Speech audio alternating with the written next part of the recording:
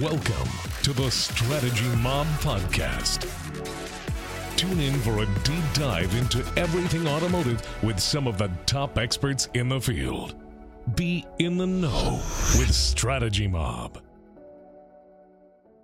Hey guys, welcome to the Strategy Mob Podcast. I'm Skinny, and with me today, I have a very impromptu podcast with Sandy and, is it Zanino? Am I getting it right? Yeah, good, yeah. Amazing. And I've got to tell the story right away just because it's our intro now, because, we've only talked for 40 minutes already. But how I met Sandy. So this was such a cool thing. And I really think it speaks now, especially talking to you, I really think it kind of speaks to, kind of your spirit and your energy. I was on LinkedIn scrolling as I'm always doing, and I see, and I don't know why I was attracted to this at all, but I see this post of you. I guess there's a camera set up in the foreground, and you're standing there, and it says Digital Dealer Conference Tampa. And I was like, oh yeah, I've been hearing about this. So I was like, oh, okay, what's this? And I can hear Bruno Mars in the background, and I read the caption quickly. It's like dance break. I'm like, no way. And I'm like, let's see. So sure enough, there you are. You just start busting a move. Now, two other people join in. Are those people from your crew, or are those just random people walking through? One guy was the DJ. No, okay. The guy that came out doing the robot. Yeah. And Lou Ramirez is someone that I just met him at Digital Dealer. I asked him for some help. I was like, hey, can you hit the start button so I can come out from the back of the thing? And then I was like, well, come on and dance with me. Amazing.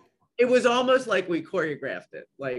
No, honestly, it was fantastic. And that started my day. I was not having a bad day, just sitting down, enjoying my coffee, about to flip the news on. And I saw this, and I couldn't help but just smile and be like, this is such a cool vibe.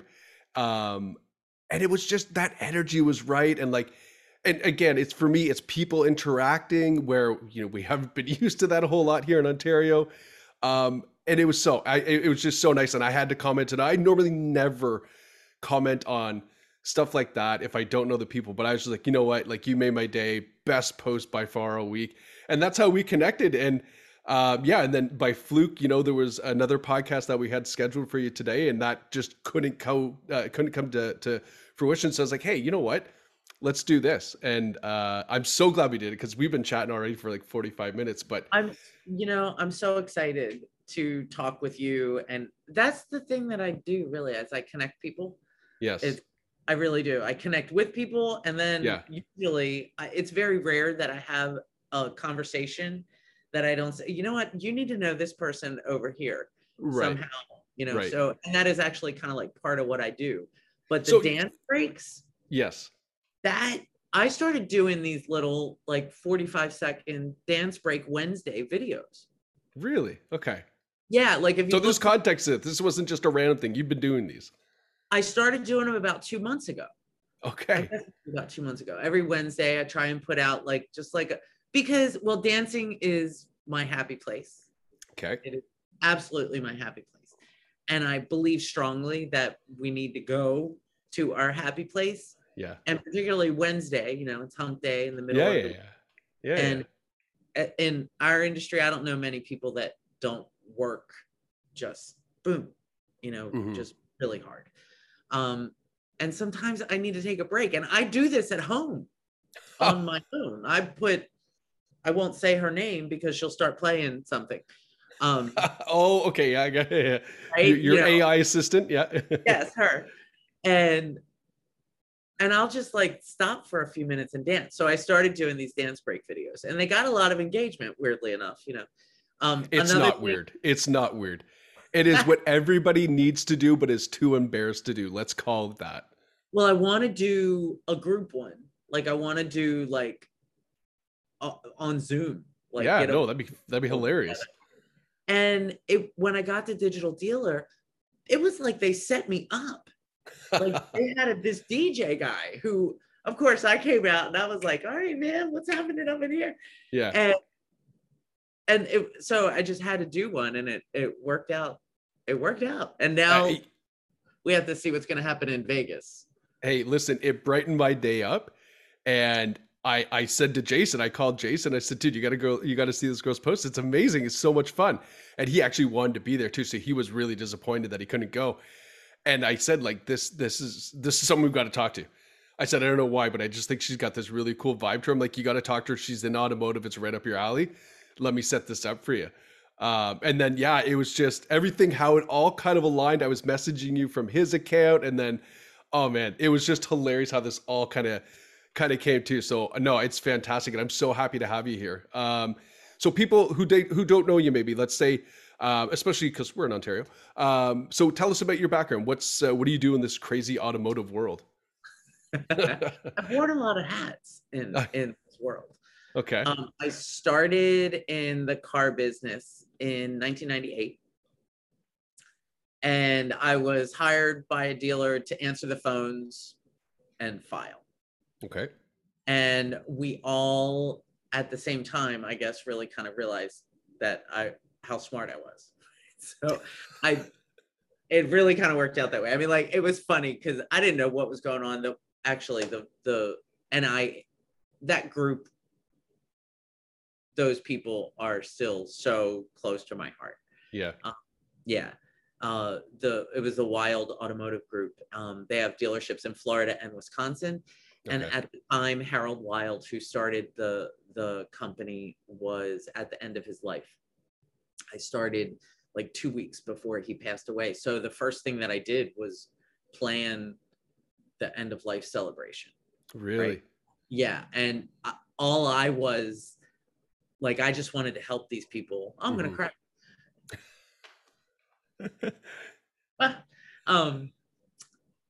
But that, I think, endeared them to me and me to them, right? Yeah. Yeah. And, I mean, like, and then that summer, the dealer, he was like, I'm going to Connecticut for 3 months. Can you do the websites? Like, I got like the first websites together. Really, eh? Yeah. Like, I mean, they were just handing me stuff. So then I did payroll and I did, I just started running the corporate office, and I'd always had an interest in human resources. Here in this country, when you start with an employer, there's a form that you have to fill out, and you have to provide verification of your identity and your eligibility to work in the United States. For anybody who might be watching in the US, that's the I-9. So I was always that employee who was like, no, I can give you my passport. You don't need my driver's license and social security card. Like, I always read the small print, right? So I was always interested in human resources, and I just kind of started raising my hand when I would see things that they weren't getting done. Right. So I volunteered myself. And that just kind of grew. They allowed me to learn and grow. And I took over the benefits and the 401k, and it just really kind of grew. Until I was the HR manager, plus I ran the corporate office and did a various and sundry. Okay. So like, it's no different to dealers up here. We all have that special person that you sign on to a store, and then you realize the capabilities, and then they become the go-to person. But that was me. Yeah. And I think you had that opportunity because you worked for a dealer group, right? Some people, they start off and it's a single owner, or sometimes, they only own 1 or 2 stores. So the expansion for that role isn't, I don't think, as grand as what you had as an opportunity. That's fantastic. So you just kind of, by asking questions and having tasks assigned to you, just end up, being that person. I went back to school because my life story is fun. I won't tell you the whole thing. I kind of, I grew up late, I guess, right? I grew up late. And I didn't really I worked in hospitality a lot. Customer service, I've always had customer service is a big thing for me. I never really realized it because I grew up at my dad's knee watching him deliver customer service to we had a little neighborhood Italian grocery store. Okay. All right. And so I didn't really realize what he was doing was customer service, but it's about relationships. So I learned that at an early age, Um, and I just kind of brought it with me. You know, I waited tables for many years, did a lot of different things. But I brought that with me. And what I've discovered about human resources, particularly in automotive, right? If I look at HR as internal customer service, and I've got my dealer is my first customer, the managers are my second customer, but the forgotten customer, the employees, are also my internal customer, right? Yeah. And that to me is kind of like the secret sauce. That's such a unique look at it. That I love that you are in a customer service. It's the dealers and the employees. Yeah, no, 100%. That's so enlightening. You know, when there's so much that can be averted when employees in particular know that they have someone who actually listens to them and that they trust, because trust is a big part of that. You know, Yeah. I was very trusted by the dealer. And sometimes it's a challenge, right? Like, and there is a challenging part because, and I won't say it like happened right away, that trust, but and I had to grow to where I was able to, because sometimes in my position you have to tell, you're always given the news that somebody doesn't want to hear. Yeah. Yeah. Right? Often you're given that. So it takes some you got to have some balls, really, to be like when you were telling the person that signed your check, Yeah, something that they don't want to hear, which is another thing that is really important in human resources, because in many companies, I mean, you could do a Google search and look for, I guess, how would you put it, a percentage of employees that don't trust HR. right. Like, don't come to HR because they don't think HR is going to do the right thing. Yeah, they're just a yes man for the guy upstairs. Exactly. Yeah. That it takes, they have to know, and sometimes it takes, and I can say, I mean, I had an employee when I left that dealer group. There were a couple employees, and they were one guy in particular. He's like, Sandy, who's going to care about us? That's amazing. I was like, the group cares. You know, they do, because I worked That's for amazing. I mean, I was the go-to, right? But in the end, the dealer cared.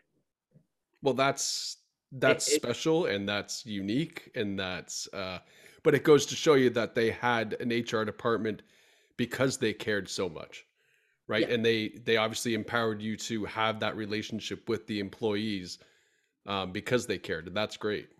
I think they cared about me. They really, like I said, like the story I told you in the beginning, like I was endeared to them, right? And so, but this who I am, like that is who I am. Like I run around, and I think that it's given me a good. It helps me in my business today, right? In consulting, in helping dealers know how to structure their HR department. Also to know that HR should not be sitting in an office and you only see them when somebody's losing their job. Right. Yeah. Part of what made me so successful and getting that group, the Florida leg of that group, when I left there, the turnover was at like 23 to 25% through, which is super low. For the turning door of a dealership. Yeah. Yeah. I mean, and that wasn't all me. That's also, you know, they have that particular group, their pay plan is awesome. Right. It's no draw, right? Like, okay. People understood there's no draw. Yeah. People they knew what they were making. Yeah. And every pay period, and there's no true up at the end of the month. The only true up, the only, you know, big commission payroll is sales managers. See, and that's like, there's something to be said about making salespeople earn every dollar. And I think that's something that is taken for granted here. And it's so funny too, because here I don't know a dealership myself that doesn't operate on a draw. And yet it's still funny how unaccountable salespeople can be for their actions and product during the day. Yeah. You're paying people to be here, but you're not enforcing any activities other than watch the door for the up bus, make your calls, answer leads. Other than that, I guess just sit there. Right, because then you really kind of have, in order at, I'm not a big fan of the draw. I mean, like I know that it's a big deal in our industry, and perhaps because that's the way I grew up with no draw. Yeah. In this industry, that might be part of it. But I mean, what I've seen is like, what do you do when somebody's in the bucket? And then they owe you money. Yeah. But you need to actually now, even if it's performance, you should really have like at least a 3-month window of them not meeting their performance standard. Yeah. Before you are going to let them go. Now they're in the bucket 3 months. Yeah. And here you can only recoup so much of that because you have to pay people minimum wage for every hour that they work. Yeah. Yeah. You can't take all their, then you're paying for their health care. I mean, sometimes the draw doesn't make much sense to me. And I do believe that our industry we need to make some kind of like big changes. Yeah. big changes for culture because, and this is one of I get on these soapboxes, like I get on, and this is actually, I guess I shouldn't call it a soapbox because I've been talking about this for years. Right. And that is how our industry really might need to change because of the demographic of the workforce. Yeah. So give me an example of that. Well, worldwide, like in a couple of years now, millennials and Gen Z will make up like 70% of the workforce. Yeah. So we're also in a very interesting place where I don't know if we've had this many generations in the workforce before, but there could be 5, right? Like some dealers are actually still working. They're traditionalists. Then we've got boomers who are rapidly reaching retirement age. They're also our thought leaders and our skill leaders, right? Like you've got these boomers who need to take their knowledge and give it to the millennials. Yeah. And Gen Z. Millennial right now is the biggest cohort in the, at least the US workforce. Yeah.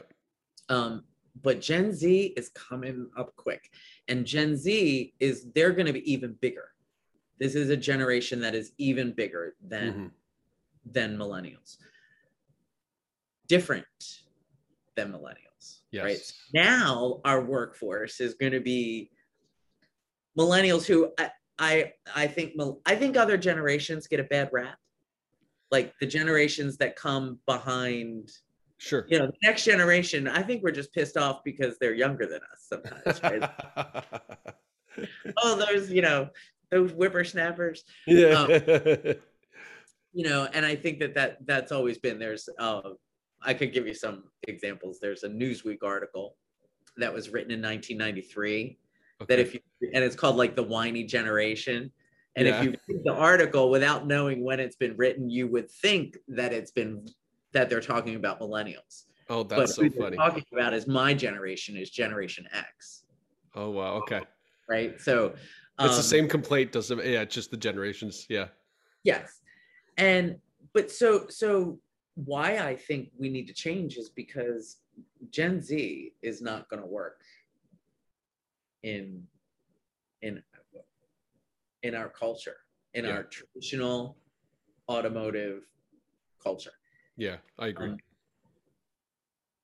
And it's already been hard to get millennials to stay. When you look at the NADA workforce studies, and they Mm-hmm. break it down, turnover by generation, by gender. We know that we have a challenge recruiting women, and Mm-hmm. diversity.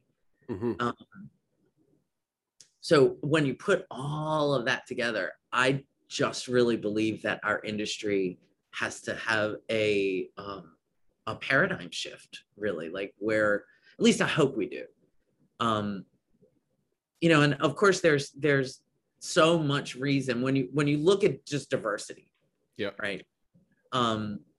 Which inclusion comes first, Yes. right? Yeah, absolutely. Inclusion comes first, and diversity is it's broad. Obviously, right now, racial diversity, especially after a year ago, Yeah.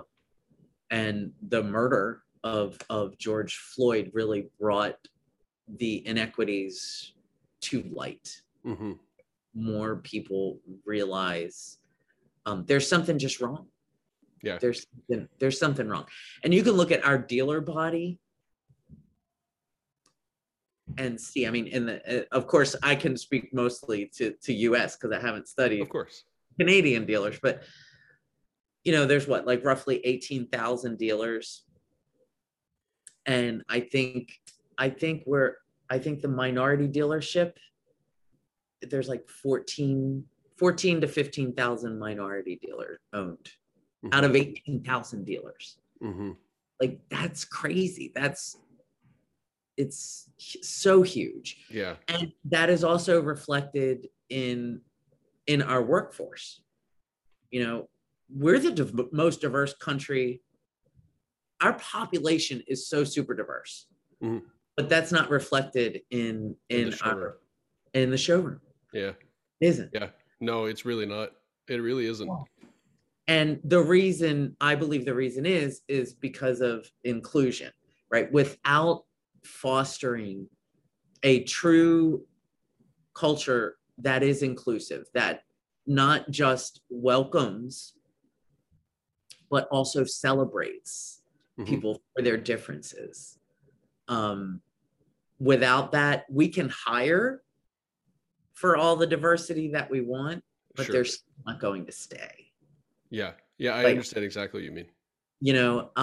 So I think that the solution for that is doing it all at the same time. And it takes a long time. Like, that's the other thing too. That's going to be tough. I think that's going to be a challenge for our industry, is that understanding that if you really want to make a difference, and also make, like, what the research shows is that it's a 36%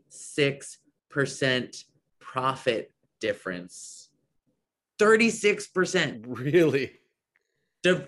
Gender and racial diversity creates a 36% higher performance and profit than companies that don't do it. That's incredible. That's from a McKinsey study that they've been doing incrementally. It was like the third one. Mm-hmm. I think it was 26% if it's just gender diversity. No kidding. Yeah. So, and that means at all levels, right? You need to see, people need to see it to be it. Yeah. So, one thing I tell dealers, like, if they want to start, I'm like, okay, start first, look at your census, right? Like, see where you are, compare that with your demographics in the area in which you operate. Absolutely. Yeah.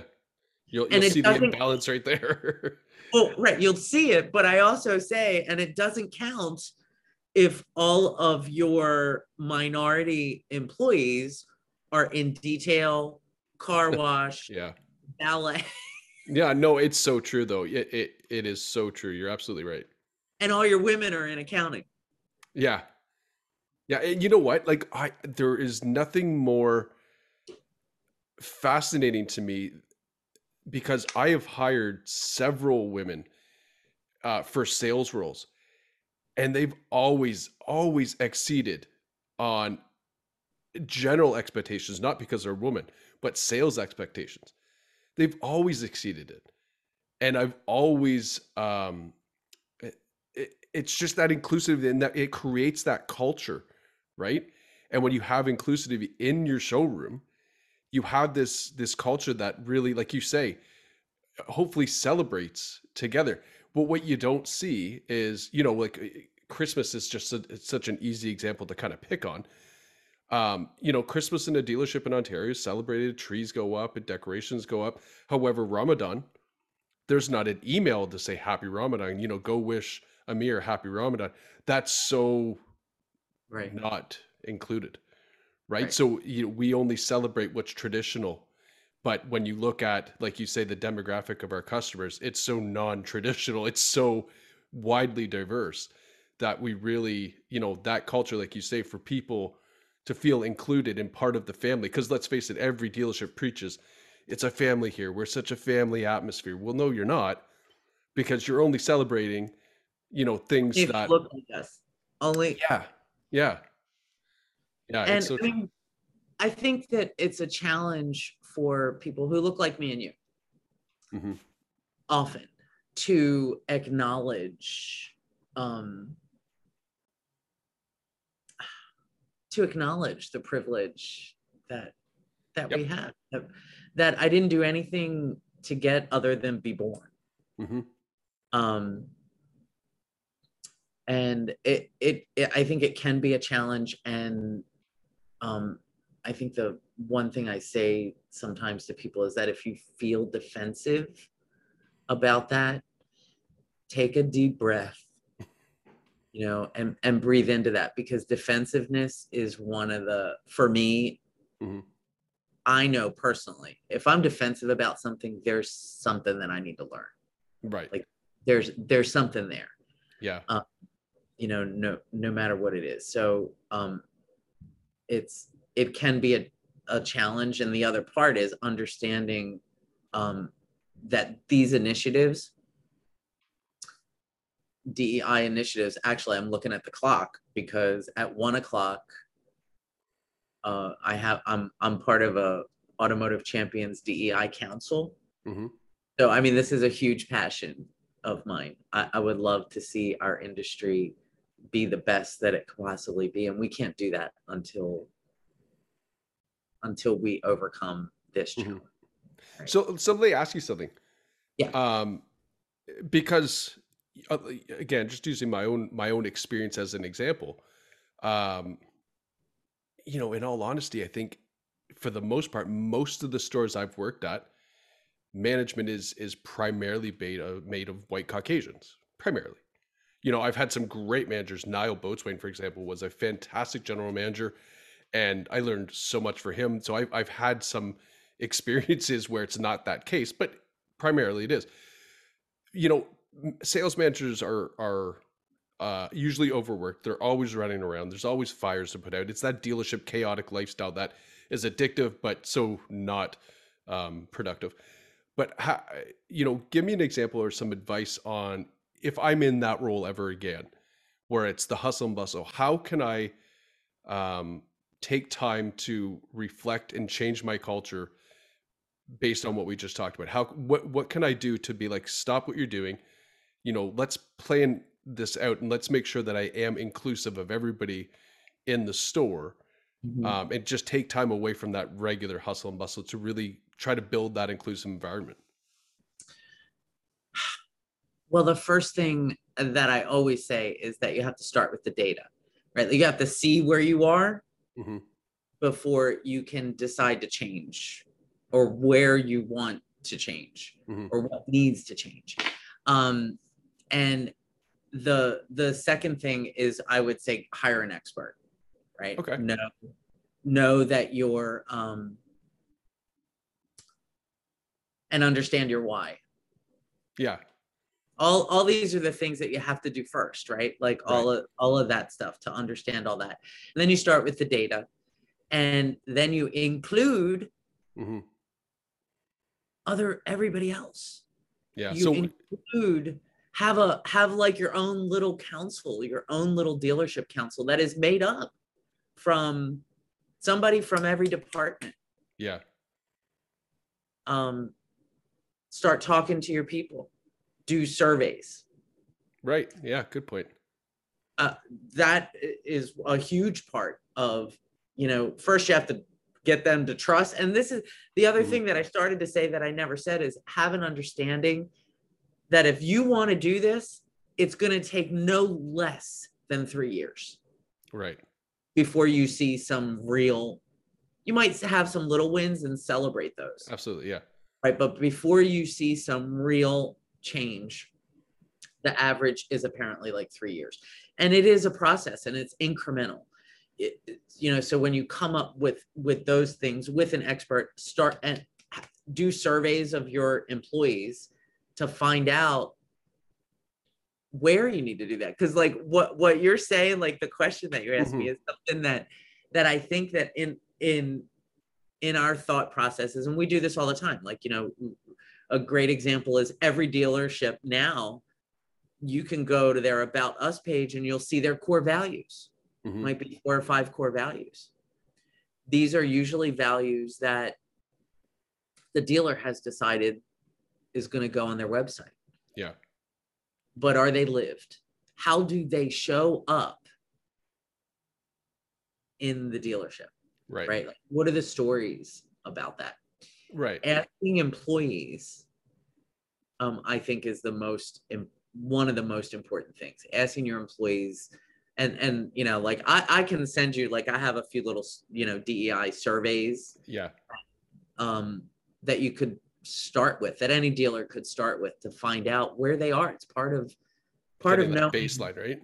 Yeah, part of knowing where you are, because I think everybody loves it here. I think everybody loves so working here, right? Like, why wouldn't they? Yeah. But maybe some people don't. And now, is this something? It sounds to me, and I think you've already said it, but it sounds like is this something that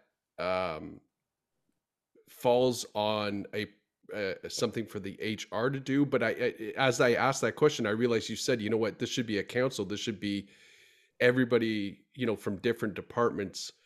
That kind of, is this something that you tackle as a team? It's in my view, like I told you that I took a class, and one of the things that, and it wasn't a class, it was a 3-month class, right? Like you can go get a certification in 3 days. Yeah. I didn't want to do that. It gave a framework, right? So I have this framework, and it has moving parts. It fits so great with our industry, right? It's all these moving parts. HR by itself is not equipped. We're not equipped. They don't teach us this. We're just not equipped. Right. So my first advice is definitely hire an expert. I haven't even started really doing this yet, because I want to work with another expert, and I'm talking to better understand it. Yeah. Yeah, man. Like, I don't want to go in like, there's another aspect of that that's a personal thing. Like, I didn't want to be like the white woman who's like, oh, ka-ching on DEI, right? Yeah, no, fair. Absolutely. Yeah, I understand. So yeah, it to me, there needs to be executive level promoters, I guess, or sponsors of this. But a good program is going to include everybody in some way. There's so many different things that you can do, and you don't have to do it all. That's the thing. It can seem like really daunting. Sure. You can start small. Yeah, absolutely. Yep. No, start small. In fact, I definitely want to mention WOCAN. I don't know if are you familiar with WOCAN, the Women of Color Automotive Network? No, never. No, I heard that. Oh, we need to tell you about WOCAN, because okay, please do. One aspect of DEI programming is employee resource groups, right? So racial diversity, we already don't have a lot of women. We have even less women of color. Right. Right. 19% women, about 5% women of color. Okay. So when you have employee resource groups, it's kind of hard for a store. You're not going to have enough people to have an actual employee resource group. Mm-hmm. So WOCAN, one of the things about Women of Color Automotive Network, which was started by 4 women of color in our industry, Carrie Wise, Amanda Gordon, Erica Tiffany, and Patrice Banks are the 4 founders. And I'm blessed. They're actually, if you could go register today, if you go to the website, which I think it's WOC Automotive. Let me look it up because it's not. You can register because Amanda Gordon's telling her story tonight. So there's programming. It's a place for women of color in our industry, in automotive, to find support. Mm-hmm. Education is a big part, and we also have I'm saying we because I'm a member of WOCAN, an ally member, right? And so there's going to be some interesting stuff happening, but there's there's a speaker every month. There's a speaker quarterly. There's other educational opportunities. There's networking opportunities. Your network is your network. Yeah, of course. Yeah. They say. And it's just an awesome organization that was born really from these 4 founders and their experience in the automotive industry. Yeah. Often being the only one. Yeah, absolutely. I have no doubt about that. Often being the only one leaves you no room for, there's no margin for error. Yep. Did you ever think about that? Like there's no margin for error. Mm-hmm. No, it'll be twice as good and half as black or half as Indian or, and anyway, so I definitely want to mention WOCAN and invite anybody who might be watching to, go check us out on Facebook and everywhere, because it's a pretty awesome organization. It's also a place for your employees, your women of color employees to go to, and we welcome allies too. So that's men of color, men in general, and women who look like me. I think there's something to be said about a male who wants to learn about that to help empower their sales team who are women of color, who are diverse. You can learn so much from these groups to help your employees. Then you can take these things and, like you say, it starts at the top, right? So if you see that leadership role, encouraging and helping, and the other salespeople, the other people in the dealership really get a sense of that culture, that inclusive environment. And I just think it feels good, right? Like there's humanity at all levels. And, just because a dealership is a business and it's quick and it's fast paced and it's fires and it's sales and there's still humanity that goes on there. And especially in the context, because we always forget this, the context of what we're selling the second most expensive purchase anybody will ever make. Yeah. Often the first for these new generations. That's a great point. Yeah. Great point. Biggest. Yeah, that's a great point. When you look at, now I think the average was like 33 years old, still living at home with their parents because they can't afford to move out. They can't. But I mean, imagine having a environment and a culture where there is inclusivity and it's very, like I say, that humanity is brought back to the dealership and everybody just feels those, the warm and fuzzies.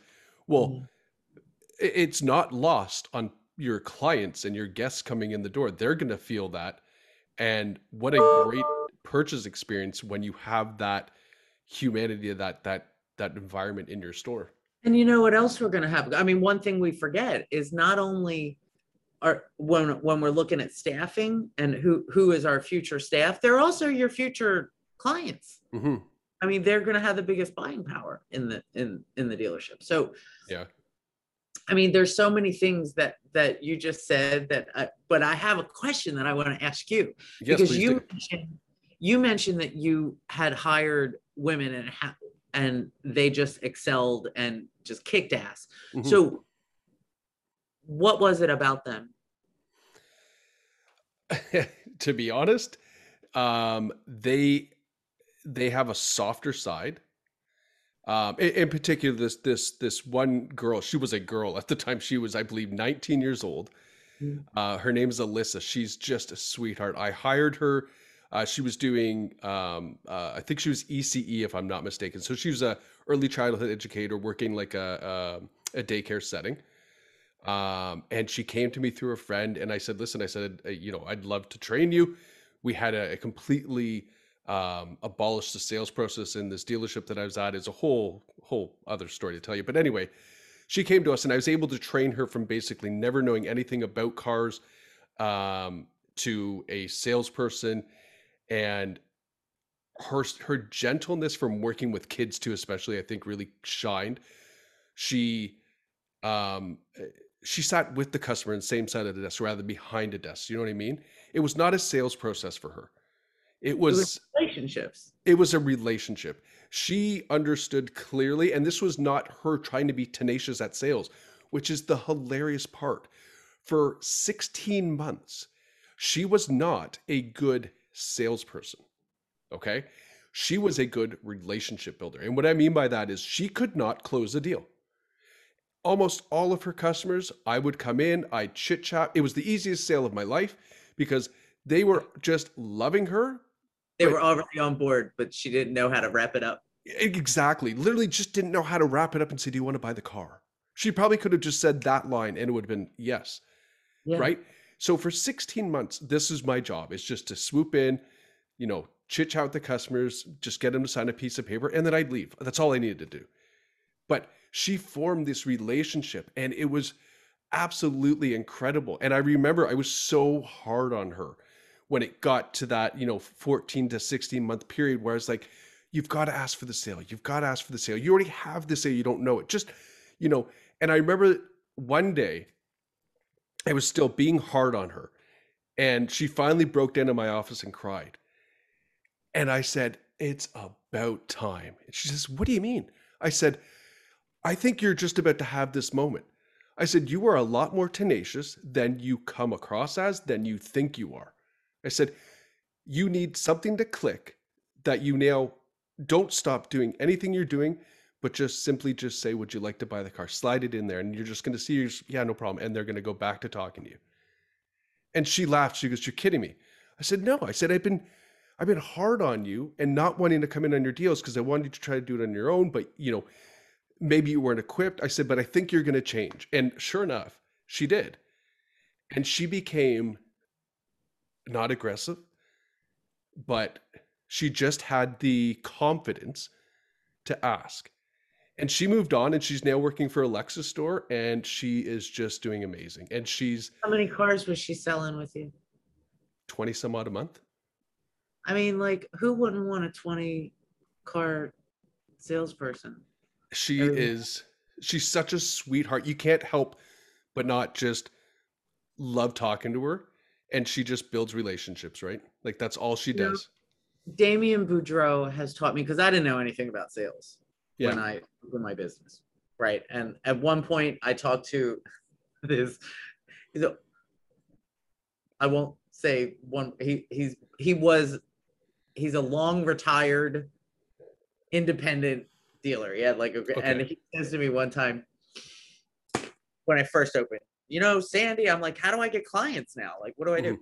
And in the Southern accent, Sandy, even a blind hog gets an acorn once in a while. So like, he was like, just go knock on doors, knock on everywhere. And what I've realized through learning from other people, and most especially Damien Boudreau, is that selling cars is not about selling cars. Mm-hmm. Any kind of sales is not about sales. Mm-hmm. About those relationships. We get stuck in but we do it the way that we do it because it's the way we've always done it. And that goes back to, like you were saying, this was 25 minutes ago, you saying that we have these different generations that are entering the workforce, and the older generations, for lack of a better term, need to impart some wisdom, but they also need to listen.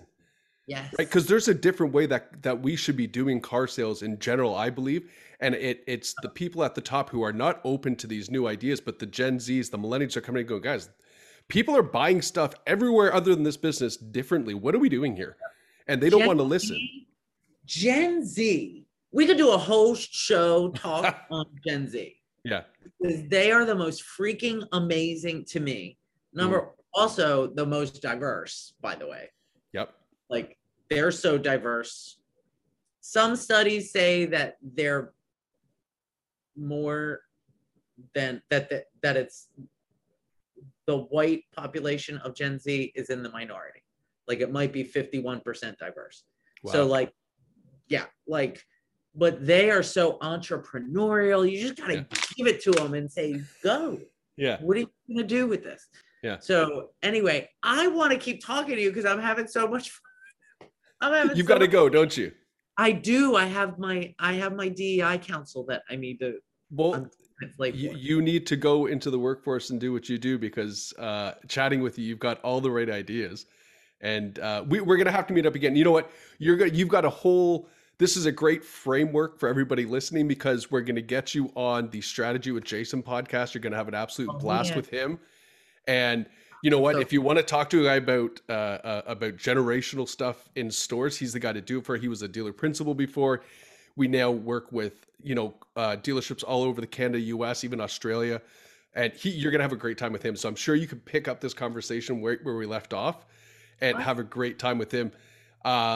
So I will release you from our time together. It's been fun. We could chat for probably 4 more hours. I feel that way. Like, we can talk it. But no, I so appreciate your time today. For all the listeners, please check out that WooCan website, Facebook, wherever they are. We'll make sure that we post those links when we release this as well. And Sandy, before we go, anything you want to say? How can people find you? Actually, is a great thing. How can people find you?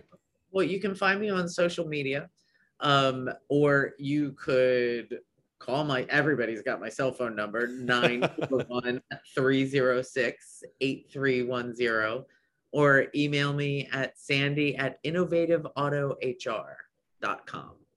All right. So that's how we get a hold of Sandy. If you guys are looking for HR solutions to change the dealership, I think from big to small, you're a great contact resource to have. And like you said way earlier on, you like to set people up with different vendors. You like to really kind of match people to who you know, and I think that's such a fantastic thing as well. So you sound like a go-to person right from all the way back from when you started in the business. Well, thank you so much, and really thank you for reaching out. I really it's an honor to be here, really. No, I think you and I were probably destined to do this. Oh, that's amazing. I love it. Actual podcast. Oh, I love it. I'm so happy to hear that. Yeah, if this was meant to be, it had to be, because that right from that LinkedIn post, your breakdown, your dance break Wednesday. Love it. Thank you so much, Sandy. I appreciate it. For all the Strategy Mob listeners, thanks for listening. And until next time, just keep an eye out for Sandy with the Strategy with Jason podcast. She will be coming very shortly, I hope. All right, Sandy, thanks so much. We will see you later. Have a great day. Thanks for tuning in to the Strategy Mob podcast. Don't want to miss new content? Visit us at strategymob.com to view our huge library of content and to sign up to be a mobster and stay in the know. And remember to like, comment, and subscribe. Happy podcasting.